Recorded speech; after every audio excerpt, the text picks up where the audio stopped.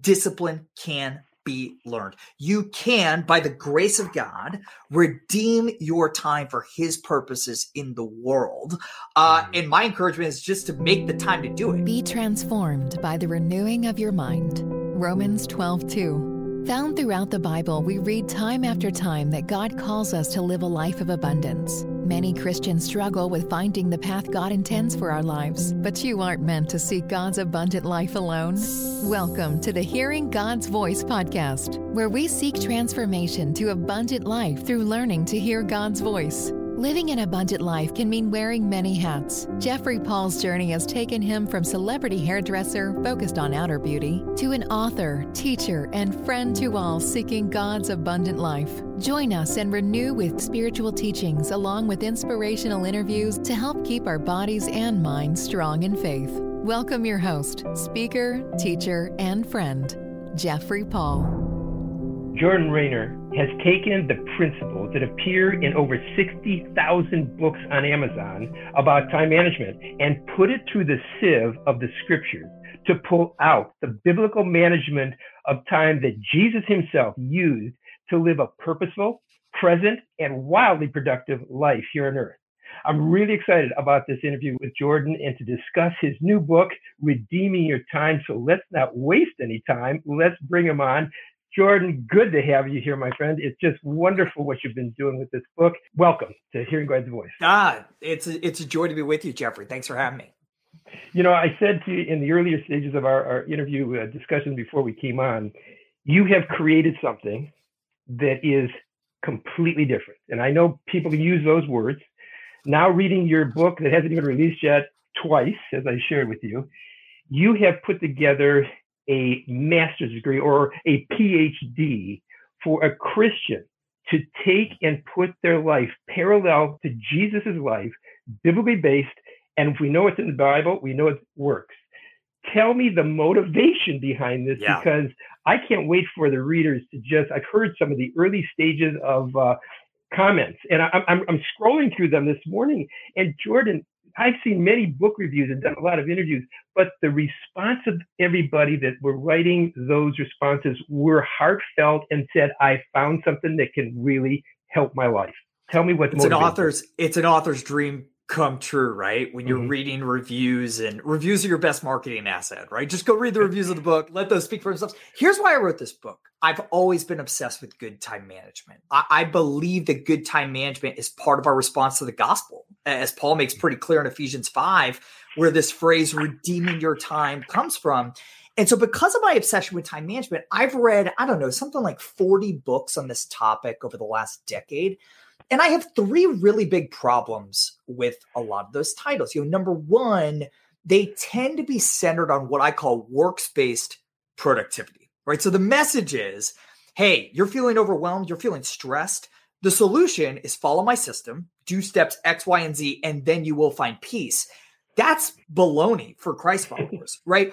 Through Jesus Christ, we already have peace. And so we can adopt this grace-based approach to productivity that says, I already have peace because I'm an adopted child of God. Now, I do time management exercises X, Y, and Z, but I don't do them to get peace. I do them in response to peace. So I wanted to write a book that started with that as the foundation. The second problem I have with a lot of these books is I have never read a time management book that accounted for how the author of time managed his time when he came to earth in the person of Jesus Christ. This is crazy. Christian or not, it's very hard to dispute that Jesus was the most productive human being who has ever lived. And yet we don't study the Gospels for what they are, which are biographies. That's what Matthew, Mark, Luke, and John are. So I went back to the Gospel and said, okay, how did Jesus manage his time? Sure, he didn't have a to-do list. He didn't have a calendar or a smartwatch.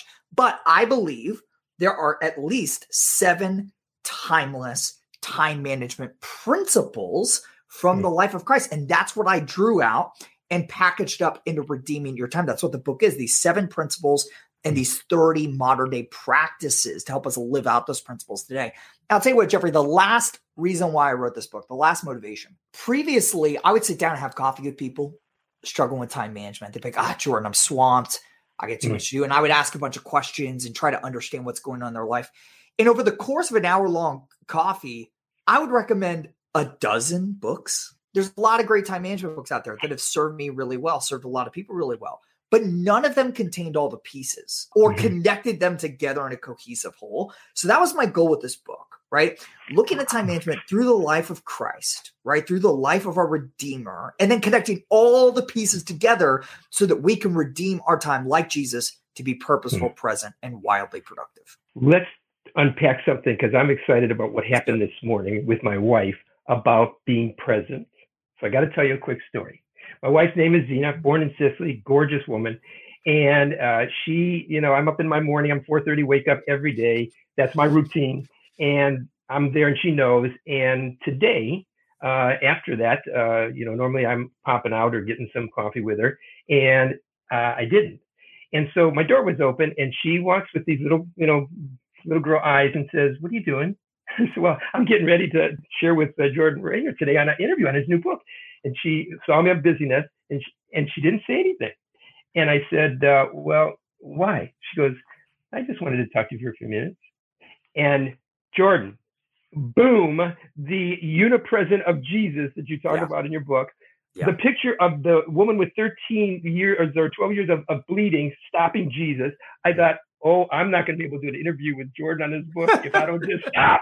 I got to turn my computer off. I got to turn my phone off. I move my microphone and I sit there, and I'm going to tell you something. It was probably the hardest moment to live out one of the principles you bring out. So tell us about unipresent. I love it. I don't know if that's in the dictionary, but I don't think it is. Maybe we need to put it in there. Yeah, I'd love to talk about this, right? It's this wild idea that Jesus had to deal with a lot of the same challenges that we face today as we seek to redeem our time, including people frequently trying to distract him from the work he was called to do, right? There's scenes where people literally threw themselves onto Jesus' feet as he was walking down the road, right? There's the scene of the woman touching his cloak, and Jesus was distracted with the knowledge that he healed her. My favorite scene of this is when the man, I think it's in Luke 5, the man drops through the roof and Jesus is preaching and interrupts him. So if somebody's not dropping through your roof right now over your desk, you're not more distracted than Jesus was.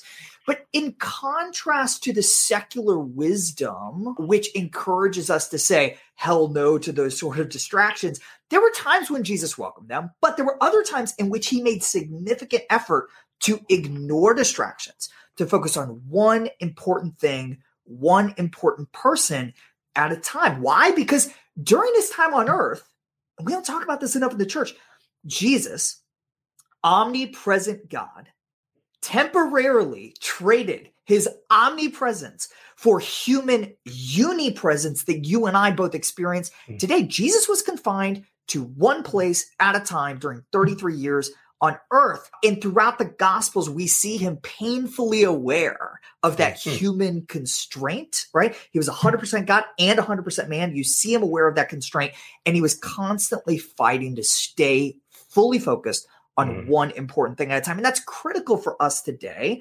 especially with how distracted so many of us are. Son like Father. Your next book has to be The One Thing. I know that's our title's already been done. And if you go back to Genesis, I just did a teaching recently, and it was about how God took the time. I pulled it out of Ecclesiastes, there's a time for everything. How God himself in the first chapter did one thing, a lot of things in the one thing, but he was so focused. You talk about focus. You talk about the necessity not to be interrupted and how to, block out our time. And I've heard that before. I've got, if you look over my shoulder, multiple of those 40 books that you've read, and maybe a couple more. Yeah. I've got them all. Yeah.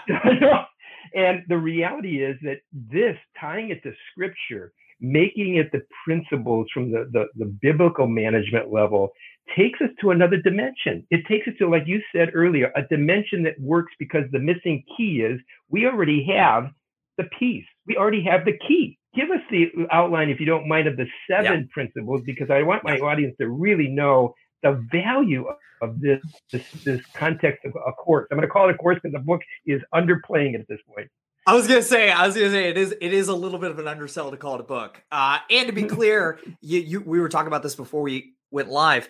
There's a whole website freely available with the book, with tons of videos and other resources to help you redeem your time. So real quickly, 7 principles that I think we can see in the Gospels in the life of Christ. Number 1, Jesus started with the word. More than sleep, more than food, Jesus prioritized time with the Father, and we have to too. I argue in the book that daily time in the word is the keystone habit for redeeming our time. It's the thing that makes everything else easier. And sure, we can be legalistic about this, but if there's one thing I want to be legalistic about, it's being in the word every day. So that's principle number 1, start with the word.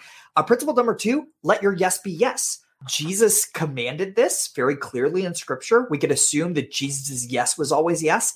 I'm not sure ours are, right? We are making commitments left and right in emails and text messages and conversations. We've got to have a system that can ensure our yes is always yes. That's the 2nd chapter of the book. The 3rd principle, a lot of people's favorites, a lot of advanced readers' favorites, descent from the kingdom of noise. I mean, you created a whole new vocabulary. But go to that point. What is this that you're calling out for us to learn? I stole this phrase, the kingdom of noise, from C.S. Lewis in Screwtape Letters. These devils are saying, hey, we're going to ruin Christians' effectiveness by making their lives a kingdom of noise. And my word, that describes us. Today, our world is noisy with nonstop news, with social media, with our phones going crazy. And that stands in stark contrast to the life of Christ. When you read the Gospels, one of the things that jumps out the most is how much time Jesus spent in lonely places, or sometimes it's translated to solitary places. Jesus spent a ton of time in quiet solitude. We've got to do the same if we're going to think clearly, if we're going to be creative, and if we're going to listen to the voice of God. So that's number 3. The 4th principle, prioritize your yeses. Jesus didn't say yes to everything. He was very clear on what was most important, and he let that prioritize his work. We got to do the same. Principle 5, which we've already talked about, accept your unipresence. Principle 6, embrace productive rest. I know a lot of the high achievers watching this right now think that rest is unproductive, right? That's not what scripture says, and it's not what science says. And in chapter 6, on this 6th principle, I break down 3 counterintuitively productive rhythms of rest. And then the final principle of the book, which you can see all throughout the Gospels, is this idea of eliminating hurry. And I got this from my good friend, John Mark Comer's terrific book, The Ruthless Elimination of Hurry. It's just this idea that Jesus was crazy busy in the Gospels. He had a lot going on. There's one passage that tells us he was so busy, his family thought he was, quote, out of his mind. So he's out of his mind busy, but he was never frantic. He was never rushing from point A to point B. And there's a big difference between being busy and being hurried, right? And that's what I break down in that 7th and final principle in the book. So that's a quick sketch of the arc of the book and those principles I think we could see in the Gospels. Going back to that very first one, first things first, Steve Covey, you know that well enough. I love what you said because, you know, it could sound legalistic, but in reality, in one of my books written on how to hear God's voice, learning to journal and pull from the scriptures the voice of God personally, the relationship is that when you really get in tune with God's voice, when you really get in tune with him changing your life through what he's telling you, sharing with you, whether it's a scripture verse, whether it's a written journal entry, it becomes desirable. And when it becomes desirable, it's no longer, I have to. It's like if you like to run, you run, right? Isn't one of your exercises? Yeah. So when you love to run, and if you hate to run, wrong example, but when you love to run, you're like free. You're like that movie, Chariots of Fire. It is absolutely glorifying to God to you. And that should be the time when you get to a lonely place or to a quiet place with the Lord every morning. I go to bed at night, and my wife always knows this. I'm thanking God for tomorrow morning because I know he's waiting for me. And I can't wait to get up. But in turn, when we make it legalistic, it makes it hard, and it stops this whole course of those 7 elements of principles that you've put there, because first things first, if that's not first, they could use even all the principles that you've brought forth and still find failure. Would you agree? I completely agree. And in the book, I share a little bit of detail on what I've found to be the path to really joyful times in the Word. I love the method of Bible study that Martin Luther practiced. So it's very simple, but very powerful. Luther would take a passage of scripture He would read it. He would find a particular verse he wanted to meditate on. And then he would write out the verse's instruction, right? So what is this thing commanding me to do? He would write out praise. What is this verse leading me to praise God for about who he is and his character? Third, he'd write out a confession. Where have I fallen short of this command? And then he would write out a supplication, right? So just asking the Lord for his help in living out that command. And then Luther would kind of move into just this open-ended time of prayer. And I've been practicing some version of that for a few years, and I found it to be just an incredibly rich, joyful time with my Heavenly Father before I hit the ground everywhere, before I touch my phone, before I see my family, before I see my kids, having a cup of coffee, my protein bar, and doing Martin Luther's Time in the Word. Oh, that is precious. That is precious. Let's go a little bit further into your life. I like to get behind the scenes for the listening audience and the viewing audience. You've had a success. I mean, it's not like you're the first kid on the block that came up with a book. You've had bestsellers. And the reality is you've also had multi-million-dollar successes in your business practice. In college, you wanted to do everything, and you were trying to. I remember hearing your storyline in your bio. But you have taken what worked for a real example of your personal life. That makes this a difference than a theory that isn't a good theory. Yeah. You've put it into practice. Give me the understanding of how this evolved. It was a college that it started at, and you kind of discovered it later on. How did this evolve, this 7 principles? Like I said before, I've always been reading up on time management. Ever since an early age, I was just a very ambitious kid in college, just very intentional. So I'm thinking about this for a long time. And I'm always experimenting with new productivity tricks, hacks, whatever. The stuff that I put in the book, though, because I'm still experimenting with stuff that's not in the book, right? But I'm not going to share something with somebody that I don't know for sure works in my life and in the lives of others. So the stuff I've baked into the book are the stuff I've been doing for years, and the stuff that I hear people that I interview on my podcast and other places are doing on a consistent basis, right? And you're right. I'm an entrepreneur. I'm a writer. I have one perspective on what it means to redeem our time. I think the 7 principles are for everybody. The 32 practices in the chapter, some will work better for others. Some will work really well for me. Not everything's going to work for everybody. But going back to the reviews that you talked about a minute ago, one of the things I've been really encouraged about with this book is it is people from all stages of their career and very diverse careers that are in ages practices and ages. In all ages. We're seeing retirees. We got college students in there. That's been a real blessing to me, and it shouldn't be a surprise, right? If these time management principles really are how Jesus stewarded his time, and we are all made in his image, right? There ought to be some application and some life change for everybody latching on to these principles from the life of Christ. Oh, that's right. That is right. Going through the process of putting this to practice in someone's life. Now, you always end your podcast with 3 questions. I have 3 questions for you. Oh, I love this. Yes, great. But I want you to really unpack this, because I want, with all my heart, because let me take a pause for a moment. The reality of the resources, the book stands alone as a pillar in my mind, and I just so much love it right now. But in turn, and in fact, one of your broadcasts, you asked what's the best book that you would give to somebody. I've just put yours on my shelf multiple times when it comes out, because it's really a life changer.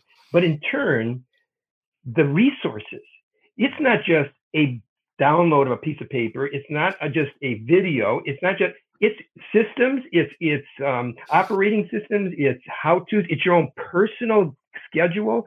I mean, you really folded into this one package a lot. How long did it take you to do this? Oh my gosh.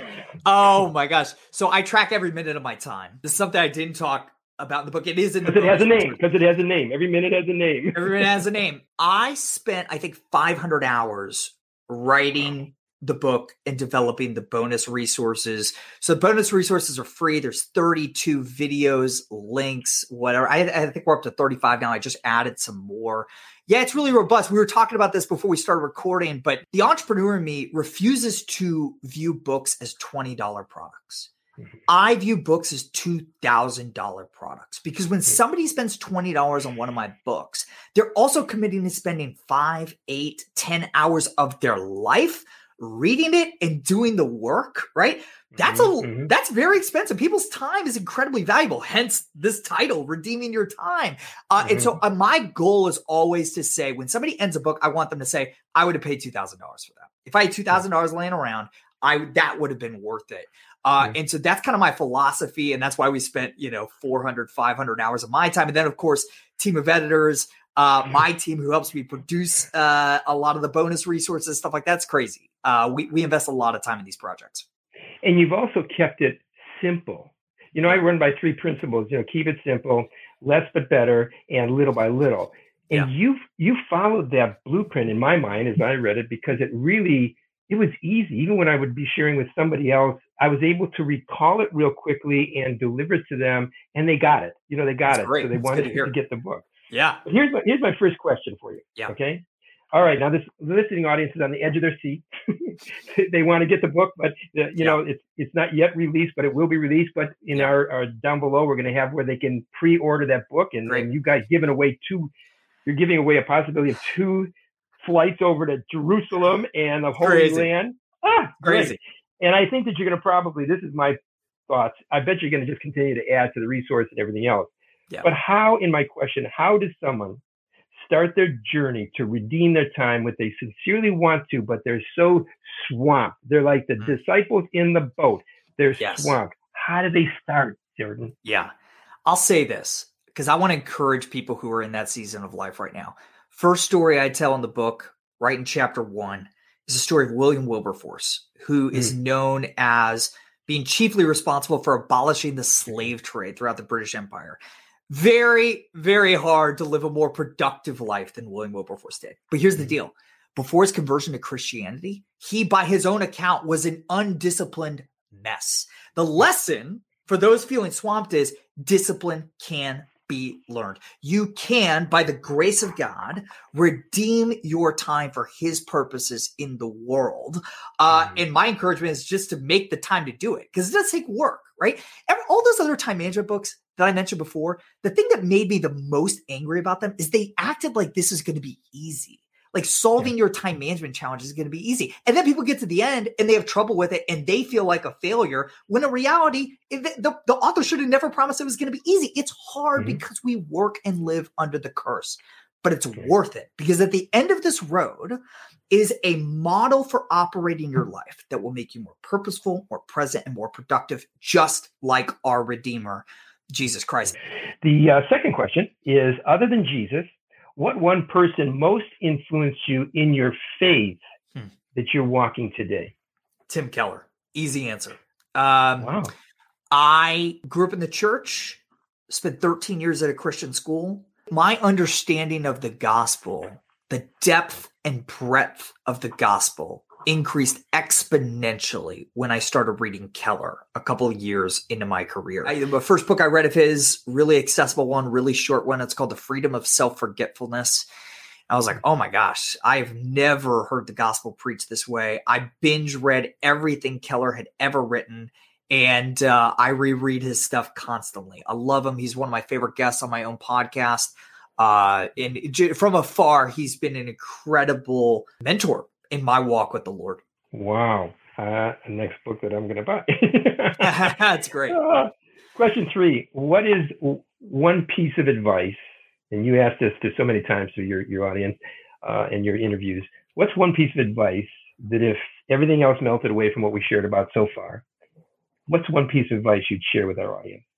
That God loves you regardless of how productive you are in this life. As an adopted child of God, I don't love my kids because they did well in school today. I love them because they're my children. We need to understand the same thing as we seek to steward this small vapor of a life. And when we do, when we really understand that we're loved regardless of how productive we are, I think it leads us to the ultimate ambition to want to be productive, not because we need to get anything from our Heavenly Father, just because we want to bring him pleasure. That's what I want to leave your audience with, Jeffrey. Boy, that sure shows your heart, Jordan. It's amazing. And you've continued to teach that it's every place that we live, this can be applied. So if you're not a pastor and a minister, you could be a barber or a butcher or a candlewick maker and apply every one of these principles. I want to tell you something. Been behind your books for a long time, reading them. To have you face to face and to see your real heart. I saw it in the book this time, even more than I've seen in all the other books I like. You're really a man of God. And I just want to appreciate you for a moment, because I know that you hear a lot of compliments. But I just want to pause and say thank you for being the impact in all of our lives that you have, every reader that's read. But this time, I think it's over the moon, and I just appreciate your efforts in this book. You're so kind. Thank you, Jeffrey. Thank you for the work that you're doing, helping people hear God's voice. It's important work. It needs to be done. I'm grateful people like you are doing it. Well, we'll see you hopefully soon in the bestseller list in New York Times. So get this book, eat it, chew it up, digest it, and truly put it into practice. And always remember, listen to that still quiet voice within you so that you truly can hear God's voice and he can truly become one with you. Have a beautiful day. I'm Jeffrey Paul.